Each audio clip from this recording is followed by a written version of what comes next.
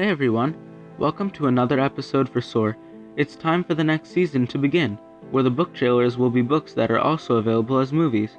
We have already done more than one book trailer which follows these characteristics, including Ender's Game, The Fifth Wave, and Not Without My Daughter. Today's book that is also available as a movie is Wonder.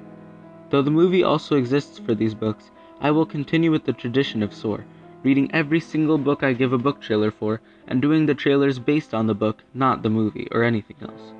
The protagonist of this book is August Pullman, also called Augie, who is 10 years old and lives in New York City. Augie was born with a facial deformity, which made it very difficult for him to make friends, so his parents were homeschooling him. The story switches between the viewpoint of Augie and his older sister Via, who feels that her parents are putting Augie's own needs over her own. This book is told from multiple perspectives, including those of Augie's new friends, Jack and Summer, that he makes once his parents decide to enroll him in actual school. That Halloween, the unthinkable happens. Augie, in his Halloween costume, hears his new best friend Jack say that if he looked like Augie, he would kill himself. Augie, who believed that while everyone made fun of him, Jack was there for him, is completely devastated by this.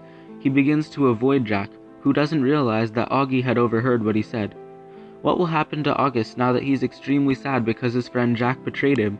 Is Jack actually a bad kid? Did he mean what he said?